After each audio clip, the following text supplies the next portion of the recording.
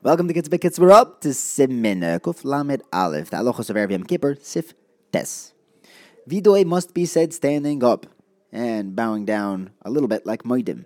When we mention a chet, we take our fist and bang our heart, as if to say, like, our heart caused us to do the Aveira. Everyone says the Vidoy out of the Siddur. It's all the same across the spectrum of Yiddishkeit. If someone knows himself that he did a specific Aveira that's not mentioned in the Vidoy, when he says the Vidoy quietly by himself, it's proper for him to specify that Aveira and to be misvada, confess to it with a bitterness of heart and crying. If the chet is one of the specified ones in the Vidoy, then when he gets to that one, he should awaken himself these bitter feelings of remorse for this Aveira. If he had already done a Vidoy for this Aveira last Yom Kippur, even though he knows that he hasn't done it since, he should still be masvada on them again. And the Harei Meshubach, the pasuk says, "V'chatosi negdi samid." His Aveiras are constantly in front of him, even after saying Vidoy. Next, it says that after Mincha we don't say Avinu Malkeinu, whether Yom Kippur is during the weekday or Shabbos Yom Kippur. And then after Mincha, we are noyig to do Malkus. Now, we don't have Malkus nowadays, but it's like we do a ceremonial Malkus on Erev Yom Kippur. Mr. Brewer points out you don't actually give Malkus; you do a light touch. It's sort of like a zecher to awaken the realization of the Chiyuv Malkus. So one should take a strap of leather from a calf, even if it's not a tefach wide, like the official midaraisa strap. The one who's getting lashes bends forward and he kneels with his face facing the north and his back to the south. We're noyeg to say the vidoy while getting malchus, and the one who does the malchus, who is administering it, says v'hu racham 3 times, because v'hu racham 3 times has 39 words, keneged the 39 malchus that he gives.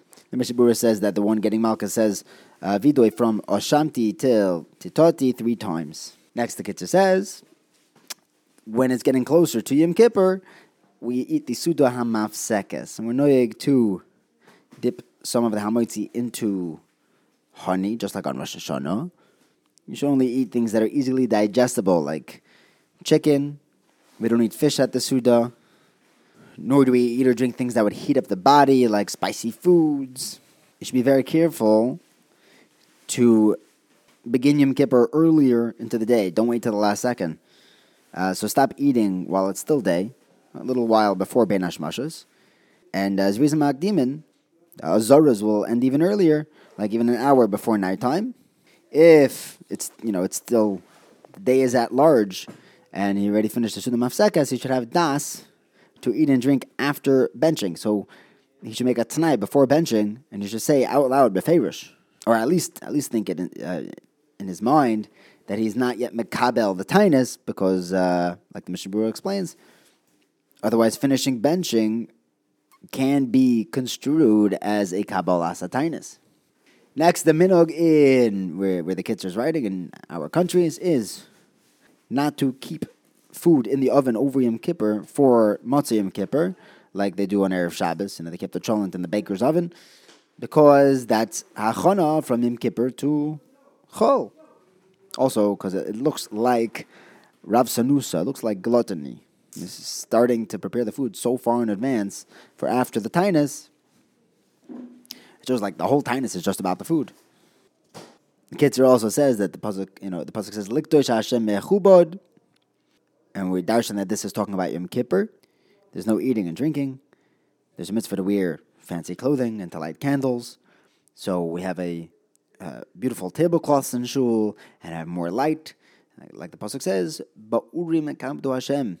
We honor Hashem with urim, and the targum is bifanosaya, with lamps. That's a kavod Hashem. Before Ben Hashmashas, we put tablecloths out. We light the candles in the house, just like on Erev Shabbos. You should also light a candle in the room where one's wife sleeps, so that a light is a deterrent for tashmish.